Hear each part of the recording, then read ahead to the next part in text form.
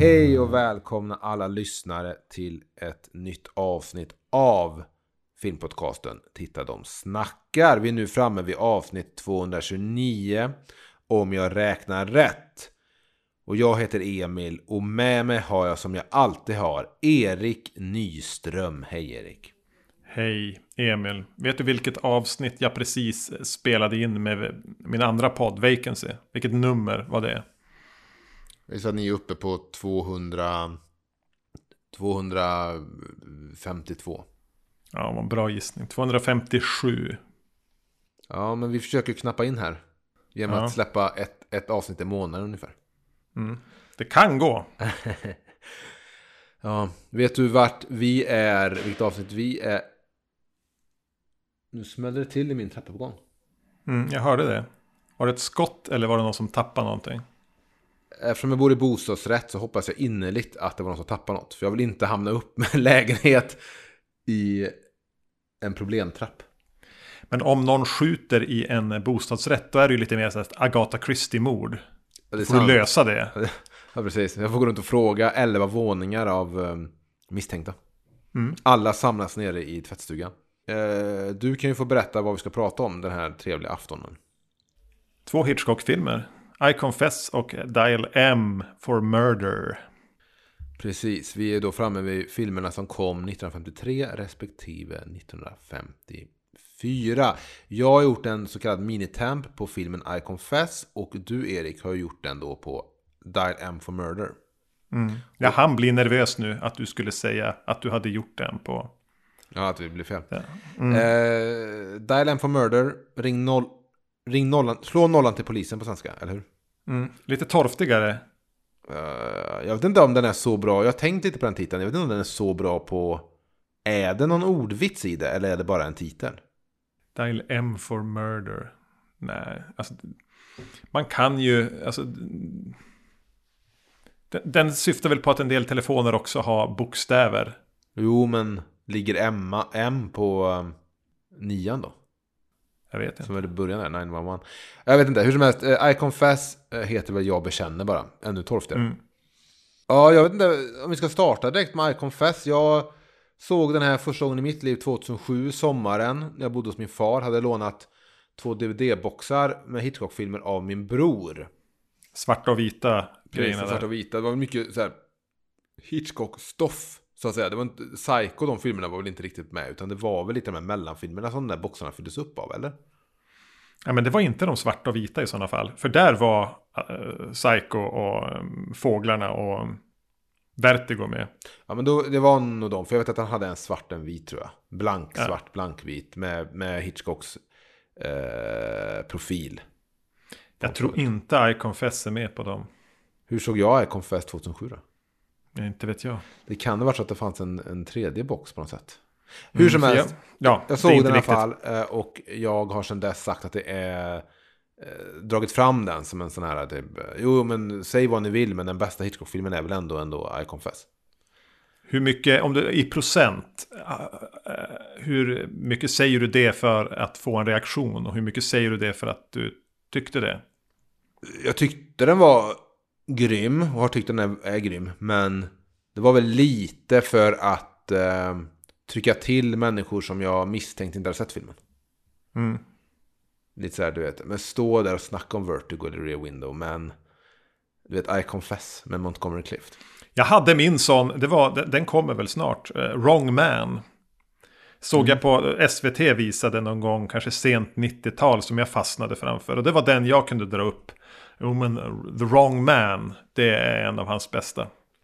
Så det är spännande när vi kommer fram till den då. Jag har har ingen minne. Vad kan den heta på svenska? Fel man. Ja, jag tror inte jag har sett den, men eller så har jag det. Den kanske också var i någon av de här boxarna när jag plöjde Hitchcock sommaren 2007. Det låter som en bra sommar. Det var nog den mest fruktansvärda sommaren jag haft i mitt liv. Jaha, ja, det låter inte som en bra sommar. Jag låg i en säng och ville dö i 2 månader. Hur som helst. Vill du dra premissen till I Confess? Eller vill du dra plotten, ska man säga? Ja, men precis. En präst blir misstänkt för mord. Och han vet vem som har begått mordet eftersom han fått det till sig i bikten. Men det kan han ju inte avslöja. Okej, då börjar vi ta oss igenom min minitemp då, Erik. På I Confess. Som en gång i tiden var min favoritfilm med Hitchcock. En liten fråga kan få hänga igenom det här nu då, om det fortfarande är det. Låt den frågan hänga. Om den inte besvaras kan du ställa den till mig i slutet här då.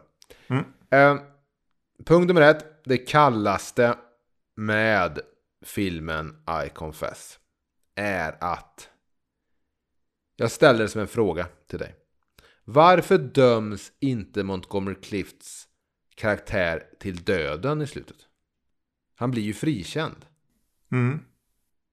Hur skapar man spänning då? För det slutar upp med att han ställs till rätta, säger man så? Inför rätta, ja. Inför rätta för det här mordet då som han är oskyldig till. Han blir dock friad. Och sen så försöker han ta sig igenom ett hav av människor som ogillar honom starkt utanför rätten. Ja, just det. Han blir friad lite grann på att de inte anser att de har tillräckliga bevis. Det är ingen bra... Han är inte friad på ett bra sätt egentligen. Nej, han är ju fortfarande på något sätt dömd i folks ögon. Ja. Och han försöker ta sig igenom den här folksamlingen och lämna platsen. Och då är ju den riktiga mördaren där med sin fru. Fru vet om att hennes make då är mördaren. Och hon springer då fram till prästen, Montgomery Clifts karaktär, och för att på något sätt säga att han är oskyldig. Och jag förstår bara inte i det sammanhanget varför det kommer i en scen där han har frigetts. Varför han inte döms till döden så att allt ställs så mycket på sin filmspets. Okej, du tycker att det är för lite som står på spel här. Insatsen är för låga. Ja, jag förstår bara inte varför man inte låter allt stå på spel. För vi är ju rädda för att han ska... Det är inte så att halvvägs in i filmen blir frikänd.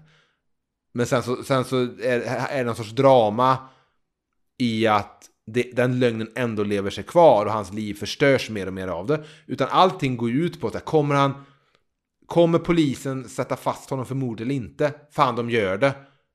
Då ska han ju i slutet av filmen dömas till döden. Och hon väl ska väl resa sig upp i rätten och till slut ha mod till sig att gå emot sin make och liksom säga att prästen är oskyldig och det här.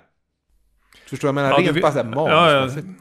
Precis, du vill ha det spetsigare när den här är mer så här moraliskt, in i det moraliska, grumliga. Ja.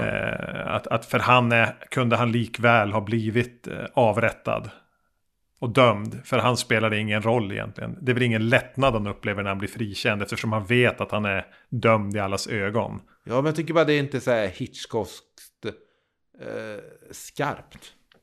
Nej, det är det inte. Och den här är ju inte så typiskt Hitchcockig egentligen, eller? Jag finner det lite, men det är mycket. Det kan komma. Vi blandar in punkt 2 här i den här diskussionen.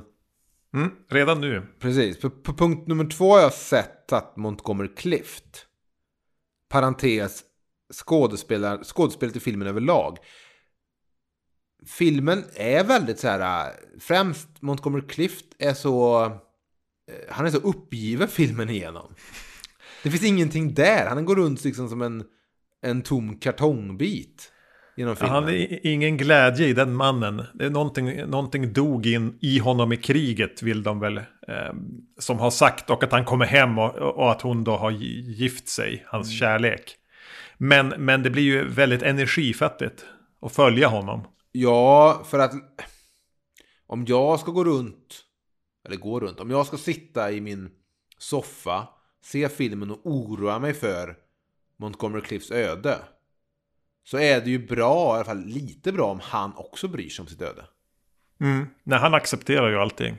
Ja, han går liksom runt så här som bedövad genom filmen. Så det tycker jag liksom gör att hela filmen känns lite energifattig för mig. Men tror du att det hade blivit bättre med en annan skådespelare, eller tror du det är hur karaktären är skriven? Jag vet att Anne Baxter, som är den kvinnliga huvudrollen, hon har ju sagt att hon hade svårt att connecta med Montgomery Clift i scenerna, och hon trodde att det var för att han hade sina alkoholproblem under den tiden. Okej. Att han väl var runt och var lite packad hela tiden. Och så det kan ju varit ett problem med Montgomery Clift, men det känns lite också som att Hitchcock ville göra en seriös film. Det här är inte bara det skulle inte vara en spänningen. Precis, inte vara som en berg- och dalbana, utan det ska liksom vara ett drama, ett tungt drama med om präster och vad bikten innebär och det här. Men, då är ju Montgomery Clift fel person att sätta i huvudrollen, känns det som. Jag har ingen relation till den mannen. Nej, han alltså, är förbannat. Utseendemässigt är han ju rätt.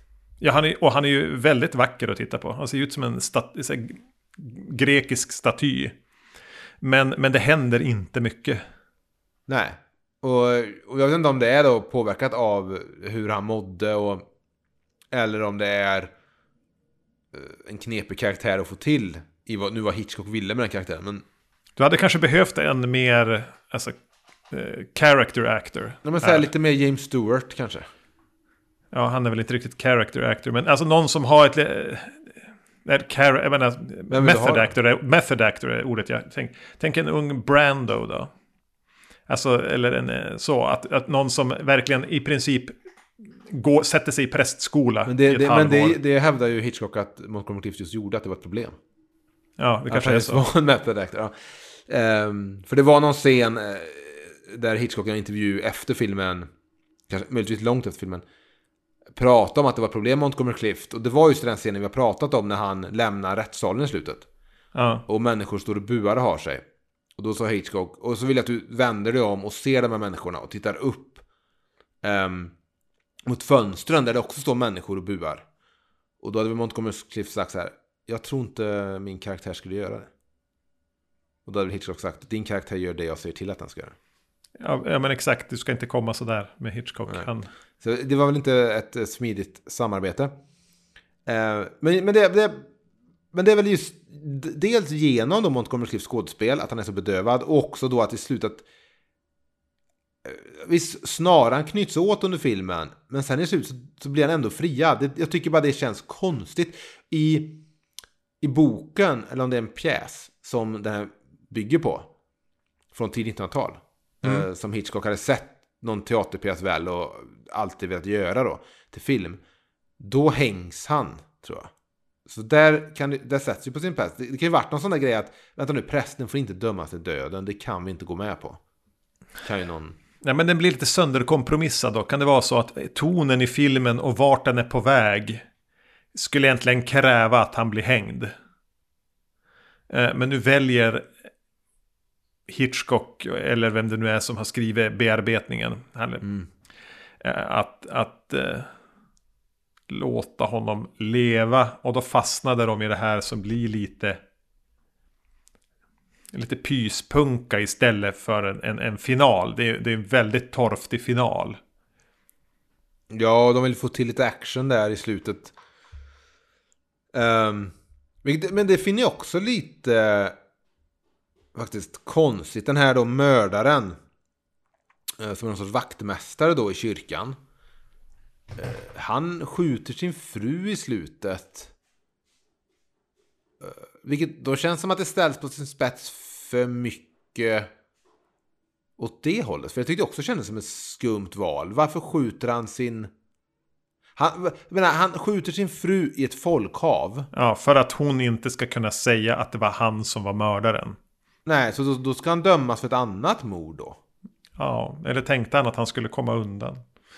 Jag vet inte, men det blir också konstigt att han bara blir helt psykopat där. Jag tycker bara att filmens final inte var riktigt så som jag hade hoppats när jag satte på filmen. Ja, men det är kompromissen då mellan det tunga prästdramat och kraven på att Hitchcock ändå skulle ha någon slags rafflande thrillerfinal. Att det limmar inte. Och Montgomery Clift är fel person att försöka få det att limma ihop. Mm. Om än jag ska ge han ändå det att jag känner ändå att han har hela världen på sina axlar i filmen. Ja, jo, man vill inte byta.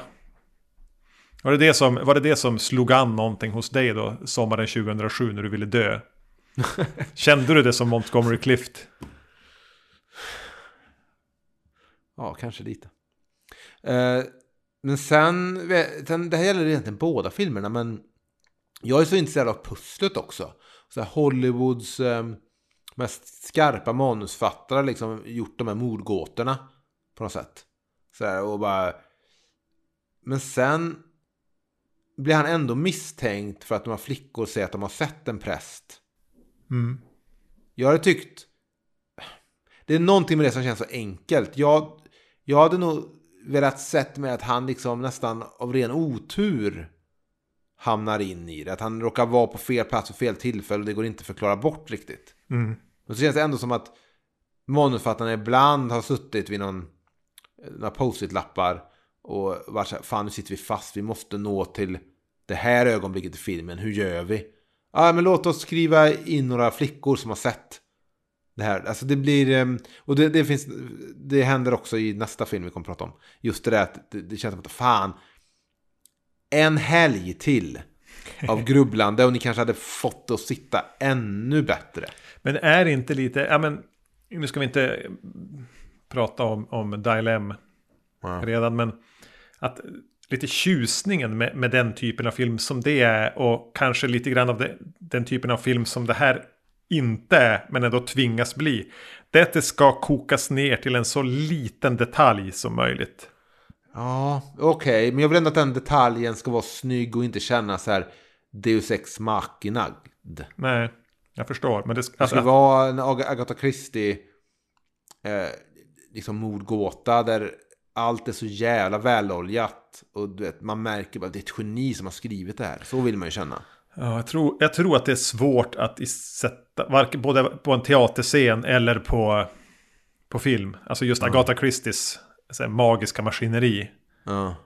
Hennes häxbrygd där, hennes formula som hon kunde skruva i och göra typ 40 böcker som var snudd på omöjliga att knäcka. Men egentligen fanns alla detaljerna där. Ja. Men det är svårare att göra på en film. Jo, det är väl det. Då skriver man in de här flickorna som har sett någon i en pressdräkt. Exakt. Vi går upp till punkt nummer 3 som är en mitt. När det kommer till de här minitemparna. Här är också bara satt någonting som jag bara iakttog i båda de här filmerna vi kommer prata om idag. Och det är det här att det skrivs in de här kvinnorna som är otrogna. Men det skrivs in goda kvinnor som är otrogna. Störde dig? Nej, det stör mig inte, men det var intressant att både den här filmen och nästa film har citationstecken hjältinnor eller du vet kvinnor vi håller på som är otrogna, älskar någon annan än de man är med. Och i den här filmen så är det lite att den hon är med har gått med på det att han inte är mannen i hennes liv egentligen, men de har en dräglig tillvaro ändå för att den andra mannen råkar vara präst, så att de kommer aldrig kunna bli någonting. Känns det som att ett Hollywoodskt 50-tal skulle vara hårdare mot otrogna kvinnor? Jo, men det är de ju i en film vi pratade om som slutar på en karusell. Mm. Där målar de verkligen upp den kvinnan i filmen som heter, inte Stage Fright, men det är... Ja, Strangers on a Train. Stranger on a Trainer. Då gör de ju nästan henne så smutsig som de kan i att hon hänger runt med flera karar på den här det nöjesfältet. Och hon är väldigt så här, flörtar med allt och alla. Hon ska vara elak också. Hon ska vara så här. Ja, det är väl lite ett otroheten de ska rentvå sig från genom att tvingas igenom det här jävla dramat, båda filmerna nu som vi pratar om här. Att för att de ska få komma undan med att ha varit otrogna så måste de antingen se sin älskade bli eventuellt dömd för ett mord han inte har begått eller var nära att bli mördad som i nästa film. För de är i grunden goda kvinnor som har hamnat i en dålig situation. Medan hon i Strangers on a Train, hon är ju det är ju inte otroheten det är ju inte ett misstag, utan hon är ju en rutten kvinna. Hon är otrogen för att hon är en rutten kvinna och hon ska straffas med döden. Det är väl ändå någonting med Jag bekänner som jag ändå tyckte var ett fint inslag. Det var väl det att Montgomery Cliffs karaktär inte var född till präst, någon sorts nästan Jesus-karaktär som gick runt. Utan att han var ett ny till prästyrket och han hade haft den här kärleken som han nu inte kan ha. Och hon kan inte få honom. Och de är fast i en väldigt knepig situation. Inklusive att då hennes man är det också som har accepterat att vara nummer 2. Men den som ändå får vara med henne. Och där tycker jag att det fanns någonting. Så jag vet inte om Hitchcock är rätt person att göra att det griper tag i mitt hjärta. Och att man vill liksom ösa sån här, du vet, Oscars på en indiefilm över det. Men jag tycker att det finns någonting där, tyckte jag. Ja, men särskilt i hur filmen ändå förhåller sig till hennes man. Han får ju vara väldigt reko större delen av filmen. Sen får han fullt så här, förståeliga utbrott mot att hon ju svassar runt med den där jävla prällen. Men han är väl kanske den som kommer undan som mest renhårig. Ja, men bara scenen när vi får träffa honom första gången så är han är ju någon politiker och talar med typ, vad ska vi säga, kommunfullmäktige. Och ha ett ganska progressivt anförande om typ kvinnor och lön eller vad det nu är. Kommer inte riktigt ihåg. Men det är lite progressivt och han får vara lite witty och kvick. Så man ska ju tycka om honom och det ska bli lite knepigt med var man ska ha sina sympatier här. Det är väl det jag tycker är det som är en bra grund ändå till filmen, om man inte vill göra det till en berg- och dalbane-thriller. Att det är så här, prästens stora kärlek och hennes man är alla schyssta, snälla karaktärer. De gör ju till och med försök att få den här faktiska mördaren att ha en anledning. Ja. Och att han kanske inte är helt hemsk han heller, men eller så är han kanske det. Nej, så den är lite mera, den är inte så svart och vit den här filmen, det försöker inte vara det. Men tyvärr har man ju inte lyckats riktigt. Jag när vi nämnt det här med att den är lite bedövad, och nu nämner jag bara igen. Den här filmen slutar upp för mig i att ja, men här sitter jag och tittar på den här filmen, men jag känner inte så mycket. Nej, inte så mycket som den vill att du ska göra. Nej, och då har den ändå liksom ingredienserna för att få mig att känna på riktigt. Det är skillnad från kanske, du vet, Psycho, där man kanske inte riktigt är så investerad i riktiga karaktärer. Men ja. Men det är väl ett fint försök från Hitchcock. Men jag tror att Hitchcock var missnöjd med filmen efteråt. Punkt nummer 4. Något som är bra med filmen. Och det är här vi kan komma fram till att jag tyckte inte den här var så mycket av en höjdarrulle den här gången. Så punkt nummer 4, jag har satt liksom så här, filmen jag ändå minns. Och så tänkte jag så här, koka ner så här, vad är det jag höll kvar vid som gjorde den här filmen så bra, förutom då Montgomery Cliffs vackra ögon.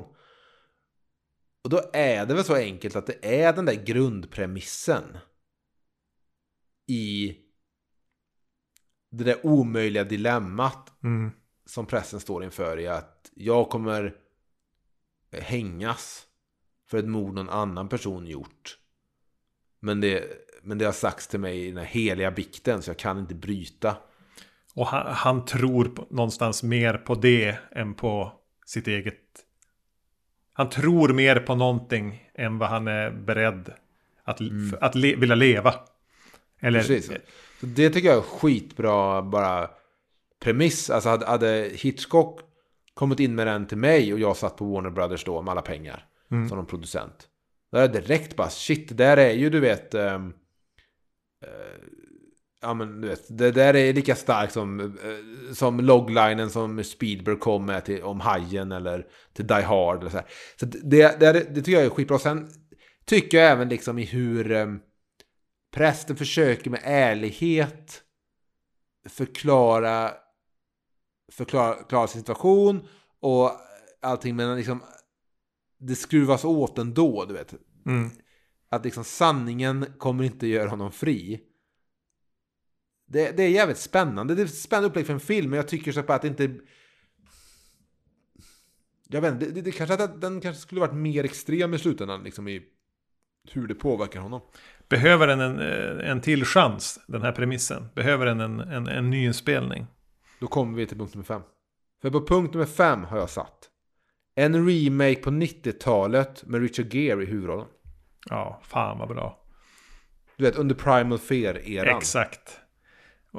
Gere har lite samma plågade snygghet som Clift. Och 90-talet var tiden där man, du vet så här filmer som Firman, där lät man, du vet,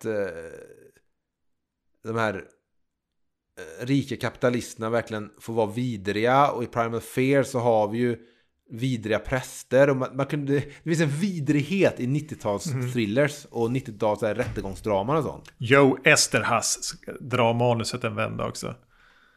Ja, men du vet, Paul Verhoeven regisserar. Han kan dra en vända, men du vet, så manusdoktorera utan namn. Vi vill inte smutsa ner filmen så mycket att det blir liksom en erotisk thriller av det. Nej. Men Verhoeven skulle säkert ha ganska roligt med det här också. Och regissera. Ja, men jag kan även se så här Ridley Scott under hans, du vet, den här G.I. Jane heter filmen kanske. Den eran. Ja. Så att, så tänker jag att den här, jag tycker premissen är grym som fan, men jag hade nog kunnat säga, eller Michael Douglas kunde spela polisen kanske. Ja, du vill ha in Michael Douglas. Han är ju med i remaken på Dial for Murder. Ett perfekt mord, ja. Den fick ju en remake. Kan den ha kommit 98 kanske, den remaken? Andra halv, sent 90. Ja. Den är jag jättesugen på att se om. Jag är också sugen på att se om den. Jag har nog bara, alltså jag har sett halva på kanal 5. Ska jag säga att det jag minns från det, Viggo Mortensen är med, undrar om det också. Viggo Mortensen är med, och det är ett snyggt överklasskök med i filmen. Och någon tar på sig så här genomskinlig regnrock för att ska fånga upp blodskvitter. Det gör även Patrick Bateman i en film som heter American Psycho. Jag har hört talas om den. Ja. Ett perfekt mord. Finns det någon mer sån modern remake på Hitchcock? Psycho. Ja, men den är inte, alltså ett perfekt mord är ändå sin egen grej. Ja. Psycho var ju en skum karbonkopia. Det har väl funnits ett motstånd mot att göra remakes på Hitchcock-filmer, just eftersom att det på något sätt är såna Hitchcock-filmer. Och du vågar inte riktigt vara där. Men det blir väl lite att trampa in och säga nu gör vi Citizen Kane på nytt. Ja. Eller vilken film man nu vill. Rebecca, den har ju vi pratat om. Ja, men det var ingen 90-tals sleaze i den. Den hade behövt det. Så ung, lagom ung Michael Douglas, lagom ung Gwyneth Paltrow och en lagom ung Viggo Mortensen i den filmen, ett perfekt mord. Den eran vill jag vara i och se fler Hitchcock-remakes. Ett sent 90-tals Brat Pack som gör den här filmen som John Malkovich har gjort i ett kostymdrama på 80-talet. Där de bara håller på att lura varann och lura folk och lura andra, och alla är cyniska och hemska. Är det en film du beskriver nu som jag ska kunna namnet på? Ja, helst. Är det Gosford Park? Nej. Det är Robert Altman. Det här är mer en till tonårsfilm. Hon är med. Sarah Michelle Gellar tror jag är med. Eller är det Reese Witherspoon eller något sånt där. Alicia Silverstone kanske. Någon sån där. Och det är inte den Ryan Phillips romans. Ja, precis. Är det inte den jag tänker på? En jävla romans är ju så rika människor som... Ett rikt syskonpar väl? Och så exakt. De är inte syskon. De är typ så här, ihopgifta syskon. Ja, men det finns någon sexuell laddning mellan dem väl? Den har jag också tänkt att jag vill se om. Det finns ju ett par filmer i den här serien. Jaså, kommer det? Jag tror det är en sån film som av någon anledning har fått typ 2-3 direkt videouppföljare. Ja, men det var väl min upplevelse av Jag bekänner. Har du någonting mer du vill säga om den här filmen? Ja, mina minnen var att den var alltså, torr som fnöske. Det var mina minnen av den. Jag hade en trevligare upplevelse nu. Jag tycker att den egentligen är ganska bra syskonfilm till Stage Fright på något vis. Att det inte att de är lika i känsla och upplevelse, men såna här Hitchcock-filmer från samma era med några snäpp ner skådisar. Stage Fright är i England, den här utspelas i Kanada. Ingen pratar om dem, men de är ändå fan inte så jävla dåliga alltså. Att ha det som bortglömda mellanfilmer, då har man en ganska stadig CV. I det här fallet har jag inget problem. Alltså jag skulle kunna säga om Jag bekänner igen. Jag kommer se den igen någon gång. Så jag vill inte så här måla upp det som att det är en helt värdelös film. Det var väl bara det att jag också hade satt upp den som så här, du vet, shit, den filmen. Men ska vi då snyggt hoppa över till din film, Erik? Slå nollan till polisen. Vad handlar den? Varför ska man slå nollan till polisen? Man slå 90 000 till polisen. Nollan är väl, alltså slog man inte det för att komma till alltså till operator? Och så sa man polisen tack. Ja, det kanske man gjorde. Vad handlar den här om då? Slå nollan till polisen handlar om en man som har planerat att utföra det perfekta mordet på sin fru. Sin otrogna jävla fru. Precis, en otrogna fru, men som vi inte på något sätt ogillar att hon är otrogen. Återigen, ska se om det här fortsätter genom det här otrohetstemat. Var det något han jobbar sig igenom här, Hitchcock? Ja, jag tänker det. Eller precis, på något sätt där man... han vill ändra synen på otrohet på något sätt. Ja. Han är pro-otrohet. Ska jag bara hoppa in i min lilla temp här? Börja med det kallaste. Det sämsta med Dial M for Murder. Det kan vi göra. Jag ville egentligen säga någonting om att förra filmen var svartvit, men den här är i färg. Men det kanske inte behövs. Det spelar ingen roll. Ja, nu är det sagt i alla fall. Ja. Mitt största problem med den här filmen, som jag... Frågan är om det är ett problem eller inte. Det får du svara på. Ja. Det är ju att jag sitter ju och hejar på Ray Milland, skurken, från ruta 1 till sista rutan. Jag vill pausa och bara säga en sak. Att du så enkelt får ur dig Ray Millands namn. Ja. Jag har en podcast som heter Peter eller podd om Peter Mark. Ja. Och när jag ska spela in ett nytt avsnitt av den podden, så har alltid jag med mig liksom anteckningar. Så jag har koll på vad det ska pratas om. Och har koll på lite fakta och sånt kring ämnet för dagen i den podden. I Tittar de snackar har jag aldrig anteckningar. Jag känner att är det dags att jag börjar ha med mig lite anteckningar så jag också kan slänga fram Ray Millands namn så enkelt. Och... Ja, alltså jag har en liten temp här. Jag har, vad kan det vara, 12 ord sammanlagt hela tempen. Men är det allt? Du har inte med några anteckningar? Alltså jag skriver ner vad det står här. 1. Jag hejar på Ray Milland, står det. Okej, men när du spelar in din andra podd, Vacancy, har du anteckningar då?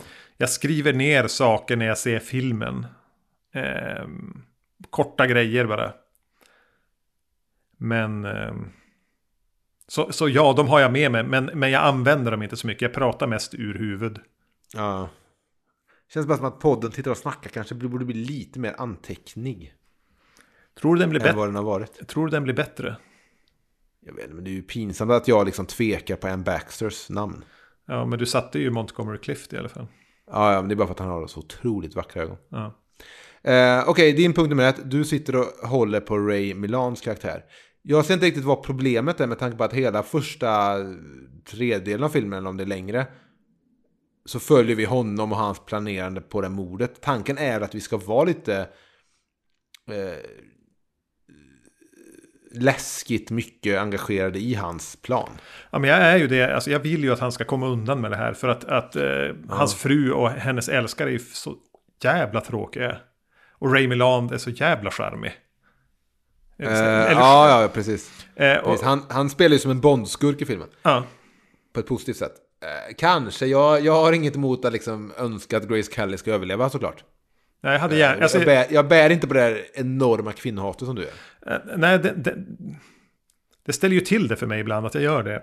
Ja, precis. Och här gjorde det. Och jag minns att det är ett minne från när jag såg den här förra gången. Vilket kan ha varit sommaren 2007 för den delen. Att när han, som han lejer för att mörda henne, misslyckas, så var det en besvikelse. Okej, jag sitter lite mer så här spänd som man ska göra. Och var rädd både för vad som än händer. Alltså rädd för att han ska misslyckas. Men rädd, vad kommer hända? Han kommer ju klanta sig på något sätt. När händer det? Vad händer då? Och sådär. Men det jag vill säga väl är väl att skillnaden till exempel till förra filmen i relationen, du vet, att vara otrogen, är att i den filmen så är det en kvinna som älskar en person hon inte kan få, den här prästen. Och då kan jag förstå att hon till slut måste nöja sig med någon annan, även om liksom den här Montgomery Cliffs karaktär finns kvar i hennes hjärta. Jag tror de flesta kan liksom förstå det. Det är som att vara tillsammans med sin stora kärlek och den personen går bort. Ja, precis. Då accepterar man väl att Sven Wollter inte kan gå runt och sörja vad nu hans fru hette som också var med Änglagård hela livet. Men här så har hon ju en relation där jag känner, för hon har ju också den ekonomiska makten i relationen väl. Ja, det är hon som är den rika. Så här känner jag lite mer, dels att jag tycker att den här pojkvännen är, som du ser, lite tråkig. 2, att hon och han kan med att han ska komma in i deras lägenhet och ha sig. Det är otroligt iskallt av dem. Att inte nog med att de har en affär. Man tar hem han och de sitter och chitchattar i soffan. Jag pratar om den här relationen. Det brevet han har skrivit har hon med sig till handväska när hon är ute och handlar med sin man, eller de går på restaurang, eller du vet. Så, om man börjar verkligen bryta ner relationerna i den här filmen, så har jag inte så mycket sympati för hur hon handlar. För de har ju inte skrivit henne som att hon är fast i relationen med din favoritskådis Ray Milland. Nej. Hon kan väl lämna honom om hon så vill. Jo, hon är ju bara en ynkrygg. Eller hur kommer det sig att inte den här författaren som har kommit på besök från New York, att inte han vill vara med henne? Förklaras det varför de inte kan vara? Ja, hon pratar ju om att hon har varit på väg att lämna, men... Ja. Så då blir det liksom, det är också så här manusmässigt, så kanske jag hade skrivit det mer så att hon är fast med den här mannen på något sätt, kanske, om jag vill skapa sympati för henne. Samtidigt måste de ju skriva det så att han behöver pengar, så han har en anledning att döda henne. Även om det visst, svartsjuka finns väl involverad också i det, men... Jo, men det hade kanske... Han vill ju att hon... Alltså, exakt, han hade väl bara kunnat vilja hämnas av ren svartsjuka. Inte bara det att han vill åt liksom hennes ärvda pengar då. Men samtidigt, hans kyla och allting kommer väl av att han redan har lämnat relationen och henne, när han kanske då insåg att hon var otrogen och så här. För att han känns ju mer psykopatiskt intresserad av mordet nästan i sig, än att han är rasande på sin fru. Ja. Men han har väl bara liksom, han har blivit Montgomery Cliffs avdomnad. Han har i den här filmen, antar jag. Han har levt med det här så länge, visar det sig. Ja, precis. Att man förstår ju mer hur han agerar än Grace Kelly här. Ja. Som bara är alltså riktigt svinig. Ja, hon är ändå, men ändå, ja. Så vad lever den här filmen på då? Alltså det är att Grace Kelly och den här snubben, att det är så här, ja men det är ändå riktig kärlek, så därför ska vi sympatisera med henne. Eller varför ska vi... Ja, de är verkligen förälskade. Det kanske är det. Och Det att Ray Milland försöker mörda henne. Det är lätt Ja. att få sympatier med ett offer. Ja, men jag tänker så här, i Hollywoods superstyrda system de hade på den här tiden. Filmerna var liksom som perfekta små pussel som bara skickades ut så här, typ manusfattare satt liksom och skrev och så här. Så det tycker jag ändå är konstigt lite hur de bygger upp filmerna. Så här i backspegeln kan man ganska enkelt se var skavankerna finns. Ja, så det är väl så intressant när man har sett det som så här, de här perfekta 50-talsfilmerna, det är perfekta produkter som bara trycks ut, du vet så här. Skådespelarna bara tas från rullande band, sätts in i de här miljöerna och så är det manusfattaren skriver efter en mall nästan, men kan inte riktigt är så. Men okej, okej, du vill att han ska komma undan. Jag tycker att han med sitt flin ändå gör sig värd av att misslyckas. Ja. Alltså, Jag gillar också den här konstapeln, polisdetektiven. Med den skojiga mustaschen. Ja, jag tycker han är en jäkligt charmig karaktär också. Så jag har nog inte så mycket emot att han fäller mördaren i slutet. Men det är någonting med den här tillfredsställelsen att se en otroligt väl genomtänkt plan som man dessutom då tvingas improvisera om. Ja. Det gör ganska bra, det måste man igen. Att få se den gå i lås, klicka i allting. Ja, det blir precis som att... som en heistfilm. Ja, det blir nästan som en omvänd Icon Fest där han försöker frigöra sig med sanningen. Men det går aldrig. Så här menar du att han försöker frigöra sig med lögner. Ja. Och det är alltid någonting nytt som dyker upp. Han får ha svar på det också, men så dyker upp någonting nytt. Men du vill ändå att han i slutet ska gå därifrån och vi vet om att han är skyldig. Polisutredaren. Vad heter hans roll på svenska? Det är inte poliskonstapel. Kommissarie kanske. Kommissarie. Och vi vet att kommissarien vet att han är skyldig och allting. Jo, jag ville att han skulle få komma undan med det. Jag tyckte han förtjänade det. Han hade jobbat för det. Jag tycker att det kan vara snyggt om det slutar med att kommissarien erkänner från honom så att jag kommer inte kunna fälla dig för jag kommer inte få ihop bevisen för det. Men jag vet att det är du som har gjort det. Och jag ber dig för din frus skull som kommer hängas imorgon. Så ber jag dig att gå till polisstationen och erkänna. Och så ser man Rays karaktär promenera ner för gatan. Och vi vet inte vilket val han kommer göra. Där har du det. Sitta här och förbättra Hitchcock-klassiker. Punkt 2 blir lite... Jag hade svårt med det, måste jag säga. Jag hade jättesvårt. Ett tag tänkte jag, du kan få mina 2 alternativ. Men det här är egentligen den jag skrotade. Det är att jag har jättesvårt att se Ray Milland som en tennisspelare. Ja, det håller jag med om. Det är så här, hur många år sedan var det du slutade? Ja, det känns som att det ska vara 25 år sedan. Men han pratar ju nästan som att han skulle kunna spela fortfarande. Så här, i Strange on a Train var det också en tennisspelare. Ja. Så här, ja, det var väl någonting som låg i tiden. Men det jag valde var egentligen det att jag upplevde så starkt att andra halvan av filmen efter den här intermission vi får är svagare än första. Jag tycker det finns en skärpa i första som inte är där i andra. Men det är å andra sidan kanske att då börjar den tippa över till så småningom Ray Millands nackdel. Jag har inte tänkt på det. Jag tycker hela den här resan i den här lägenheten är njutbar. Sen tycker jag att jag har alltid haft lite svårt för hur man skriver poliser i filmer. Att det är så här, man bara skriver som man känner att polisens yrke ska vara. Att den han erkänner ju att han John Williams heter skådisen.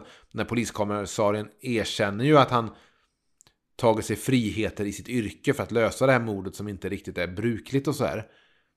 Men hela det här att han går in i lägenheten och hänger runt och det gör att det känns lite för mig så här bekvämt skrivet. Men Jag känner inte att andra delen riktigt är så mycket svagare. Men varför, det jag menar så här, som att de låter Grace Kellys karaktär dyka upp i slutet igen i hemmet. Det är lite märkligt. Det finns liksom ingen anledning förutom att någon har sagt till sig, ska Grace Kelly vara med i den här filmen så kan hon inte försvinna halvvägs in. Hon måste få vara med i upplösningen till filmen. Ja, vi skriver att hon av någon anledning blir förd till lägenheten utan att vi har en anledning till det. Och att när han kommer in i lägenheten, den här polisen som du gillar, så vet han ju redan hur allt hänger ihop i princip. Det är ingen resa för han. Han har ju redan som rigga allting. Nej, men, och det är lite konstigt blir att han vet vad som hänt. Blam, blam, blam, blam. Vi vet vad som har hänt. Blam, blam, blam, blam. Men sen så är det också att den här älskaren har sin skapade idé om vad som hänt som råkar sammanfalla med verkligheten. När jag såg om den här filmen nu, senast jag såg den var på bio i 3D. Kan det ha varit 2014 kanske? Har inte sett den sedan dess. När jag såg den nu och den här författaren, älskaren, beskriver den här planen som han har hittat på, vad som kan ha hänt för att hon ska kunna bli friad, och det råkar överensstämma med verkligheten, då trodde jag nu att men han vet ju om vad som har hänt och nu ska vi se honom lösa det. Jag hade glömt av att den här John Williams-karaktären skulle återvända och hålla på och härja. Så jag känner bara att det blir lite så här, varför behövde det kändes det var sånt sammanträffande att jag tyckte det var så. Nej, precis, det var två detektiver här. Behövdes det verkligen? Det är ju inte så att de slår sina kloka huvuden ihop heller. Nej, precis. Så då, och att ens älskaren också ska hänga runt i lägenheten sen. Så antingen att älskaren har en hypotes han har skapat som han sen börjar förstå kan stämma på något sätt. Eller att han, lite så, Men visst. Nej, jag tycker att första halvan är så jävla mycket. Eller inte jävla mycket, men för mig är det en uppförsbacke efteråt. Alltså det är någonting som händer där. Det är en brytpunkt när den inte blir lika skarp och vass som jag tycker mycket är i början. Men vi kan återkomma till det. Ska jag gå upp på punkt nummer 3? Det här är behagliga oasen i öknen. Det här med att filma pjäser. Det är någonting med det. Det känns som att de fuskar. Att man får mycket gratis eller att. Ja, alltså ska man verkligen göra det? Alltså, nu har vi en stor hitpjäs här som är utmejslad i minsta detalj. Hur den ska se ut, hur scenerna ska vara, hur scenerierna ska se ut. Vi har tänkt ihop det här kluriga. Ja, men då gör vi bara en film av det. Jag vet inte hur mycket filmen och pjäsen skiljer sig. Men för Ray Milland har vi spelat karaktären även i teatern, va? I pjäsen. Ingen aning. Jag tror det var så. Jag vet inte om det är. Jag gillar det ju för att jag gillar de här filmerna som sätter upp begränsningar för sig geografiskt och allting. Att det bara utspelar sig i princip i den här lägenheten. Tycker jag ju är jävligt snyggt. Hitchcock sa ju det också. Jag tror det var om den här. Att om man har en hitpjäs, en jävligt välskriven pjäs och ska göra film av det. Det misstag du kan göra, det är att försöka öppna upp den och ta in mer. För då förstör du det som gör den så bra. Det beror väl lite på, för vissa pjäser är väldigt öppna som de är också. Men här, där jag gissar att pjäsen bara utspelas i lägenheten, så tycker jag det är snyggt att hålla kvar det där. Det är lite konstigt dock att göra en 3D-film som bara utspelar sig i en lägenhet. Men jag vet inte riktigt hur Hitchcock tänkte där. Det var väl en våg som kom. Och det var lättare att få finansiering till. Det jag läste att Warner Brothers typ tvingade honom att du måste filma 3D. Men även när man plockar bort 3D så är inte det någonting som stör. För man märker att de har filmat mycket så här med någonting i förgrunden och så. Någon blomvas eller så. Men jag tycker det skapar det att det kändes mycket mer som att vi var på plats, nästan lite voyeuristiskt. Det är min punkt nummer 4. Så om vi ska gå dit redan nu eller blanda ihop dem här, så är min punkt nummer 4. Det är just hur, alltså 3D-fotot som jag har aldrig sett den i 3D, jag ser den ju bara platt. Hur den Ja men precis, det känns som att jag har gömt mig bakom soffan. Mm. Och tittar på allt som händer där. Och att det är några få grejer som man förstår får stå lite i förgrunden och vara en detalj. Men som bara i sig gör att det blir ett liv i bilden. Ett jävligt så här, elegant och som du uttryckte det, voyeuristiskt foto. Och det gör väl att det också blir lite mindre en pjäs. För annars hade man nog känt lite att okej, nu är vi utanför liksom den fjärde väggen och tittar in. Som det blir i en pjäs om man sätter upp liksom kulisser. Så jag gillar det att det nästan känns som att fan, de har fått tvinga in kameran här lite bakom för att få plats i den här lägenheten och sådär.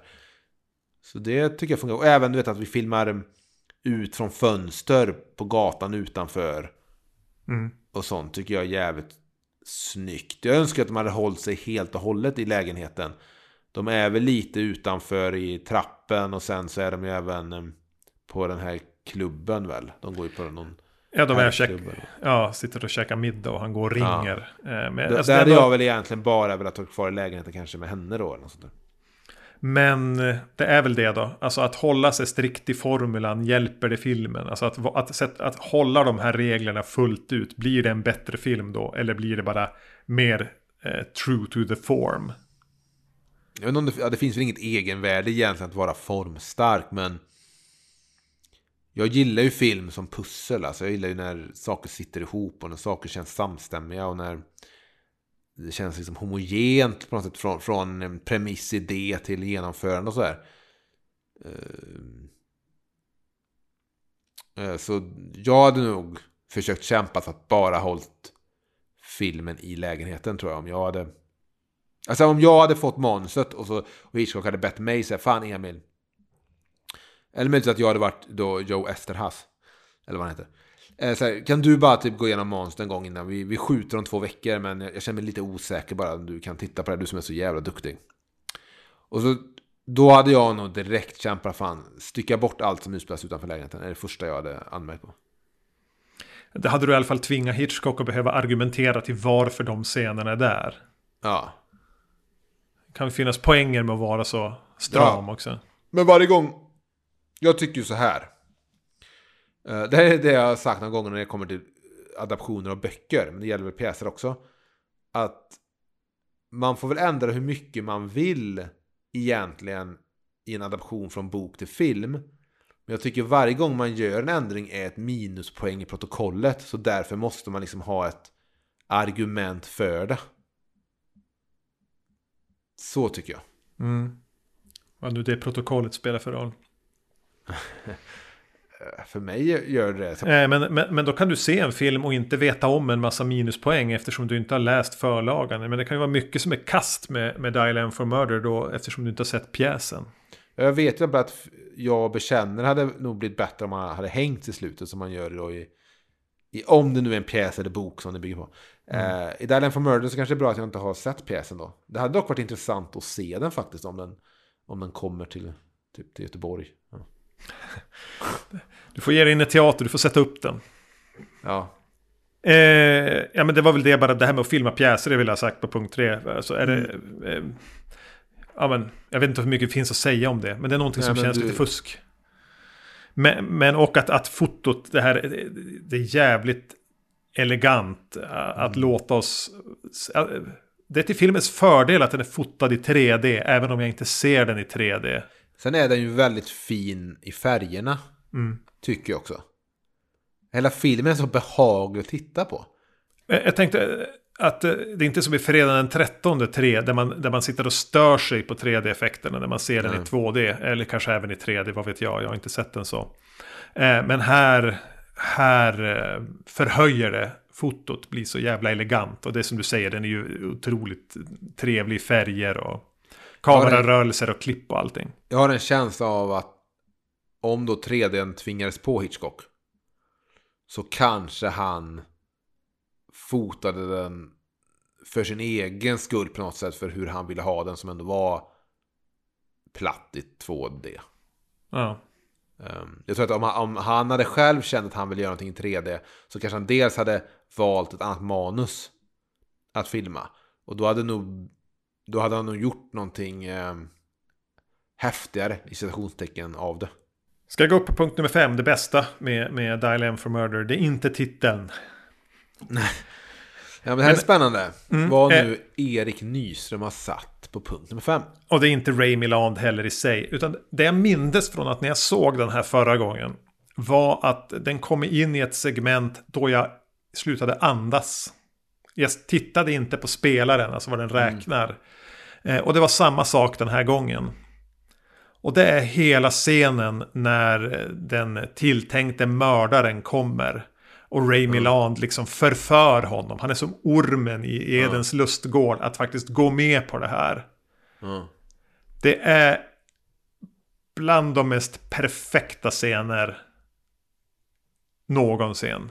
Ja, men det är snyggt i det telefonförsälja att han hittar en liten svaghet. Ja. Och sen, säger jag bara rätt saker nu och leder den här personen rätt, så har jag sålt ett telefonabonnemang eller fått personen att gå med på att mörda min fru. Och han är så, alltså den är så jävla genomtänkt, men det är mekaniken syns inte heller, utan det är mjukt och lent och trevligt och ändå så jävla genomtänkt. Hela den scenen.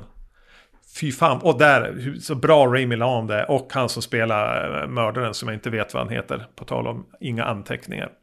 Jag vet faktiskt inte. Kan han heta... Du visste vad polisen hette?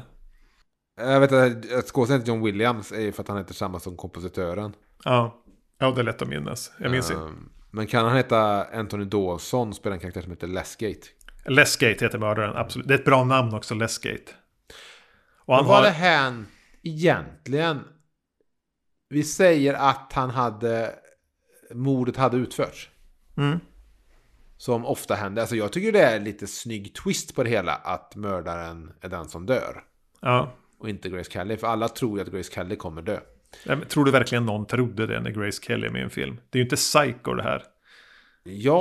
När jag såg filmen nu, eftersom inte jag minns den så bra, så att de väntade på att Grace Kelly skulle dö, men så skulle de gjort något misstag, så att han Lesgate på något sätt åker fast för mordet, att det blir ungefär samma grej, men att istället är något sånt. När jag satt på filmen så tänkte jag nog inte på att Grace Kelly kommer vara med i slutet. Nej, hon har inte mycket där att göra heller. Nej, det är sant. Men så det kunde ju blivit en film lite mer så som du är rädd att mordet utförs. Men att sen finns ett misstag i det. På något sätt. Eller så här. Men men det är en jävligt snygg scen. Men jag måste säga att när jag satte på den här filmen, att jag inte tittar telefonen typ någon gång under filmens gång. Jag tycker att man direkt från början är i den här lägenheten och sitter som på nålar. Ja, för mig är nålarna vassast. Sticker som mest i rumpan. Det är under den här när han förleder Lesgate att utföra mordet. För det sitter man också och väntar på. Vänta nu, men Lesgate, fan. Tänk till nu vad du håller på med. Så man väntar på att kommer han lyckas, kommer han inte lyckas. Och så så visst. Men ja. Men fråga då. Är det nyckeln du stör dig på i den här filmen? Ja, för i slutet så vet vi att den här kommissarien han vet att Ray Millands karaktär Tony är mördaren. Och vi väntar ju på att bara höra, okej, men hur vet du det? Vad är det liksom? Och när det visar sig då att vi råkade hitta en nyckel under mattan här i trappen. Jag har inget problem att det är som en nyckeln som är lösningen, som är nyckeln till det hela. Men det är väl bara det där att det är någonting de har skrivit att de bara råkat hitta. Kan du förstå skillnaden på han kan inte ha kommit in genom fönstret mördaren för han har inga leriga skor och det regnar den dagen. Fan, det är någonting de inte har tänkt på. Men att de är så här, vi tittade runt i trappen och hittade en nyckel under mattan. Ja, det är lite Deus Ex Machina. Jag tycker det är snyggt för liksom när det sägs att han inte kan Och de väntar då på att kommer han själv komma på det och gå tillbaka och hämta den nyckeln. Vilket också är lite så här att de väntar väldigt mycket på det som ett sammanträff. Alltså att ja, han hade ju likväl kunnat vara någon annanstans i tankarna och komma på det där om 2 timmar eller dagen därpå. För jag tror inte jag hade tänkt på det. Jag trodde att nyckeln ramlar ut någonstans. Jag hade nog inte tänkt så här att vänta lite nu. Han måste ha låst upp vår dörr. Lagt tillbaka nyckeln innan han gick in. Jag tror inte jag hade tänkt på det. Nej, gud förbannat. Nej. Jag måste säga att jag föredrog slå nollan till polisen. Ja, de här 2. Ja, men det är en vanvettigt härlig film att titta på. Verkligen en film att bara se. Ja, och det är också en film sån här film som verkligen är så här man kan se om den när som helst. Ja, jo. Man kan se den bara för skådespelet. Den är liksom bara härlig att hänga med i. Hade den här gått på tv så hade det varit, och man fortfarande såg på tv, så hade det här varit filmen som fan, nu var den på, jag kan inte sluta titta. Nej. Jag ska ju upp imorgon. Eller jag ska ju egentligen göra någonting annat. Men då tycker jag vi kan avsluta med att säga att när vi återvänder till Hitchcock så kommer nästa filmer vara Rear Window, svensk titel Fönstret åt gården, och filmen To Catch a Thief, att fånga en tjuv, heter den så? Ja, jag tror det. Det är Cary Grant. De är från 54-55. Färg båda 2. Rear Window är en film jag alltid har varit lite ambivalent till. Det har aldrig varit en favorit för mig, så det ska bli kul att återse den. Den är dock fått ett gäng remakes, typ Disturbia med Shia LaBeouf. Ja, och har jag drömt det här? Eller har Christopher Reeve gjort någon version av den? Han kan ha gjort den när han var förlamad. Ja, någon tv-version tror jag. Sen har det kommit en film nu på Netflix som heter med Amy Adams, som ska vara ett lik den här. Som har kommit nu alltså i veckorna på Netflix, tror jag. Orkar inte kolla upp vad den heter, men det är film med i det, Amy Adams på Netflix, som ska vara någon thriller som bygger på en bok som ska vara lite lik den här. Ja, men vill du säga vart du kommer ifrån, Erik, innan vi avslutar? Det finns även en podd som heter Vacancy, där jag och min kompis Magnus pratar oftast om, ska jag väl säga, skräckfilm av olika slag. Vad har ni pratat om senast? Det avsnitt jag satt och klippte så sent som tidigare idag pratade vi om Curse of the Blind Dead och The Living Dead at the Manchester Morgue. Ja. Curse of the Blind Dead är en fruktansvärd film. Som är dålig eller som är skrämmande? Ja, den är jättedålig. Ja, det är så det är. Det här är en podcast som heter Tittar de snackar, och den finns där poddar finns, i alla fall på många ställen. Det verkar som att det blivit lite en utgivningstakt av en gång i månaden, men det är väl okej. Ja, till nästa vecka, Erik, så säger jag adjö till dig. Adjö.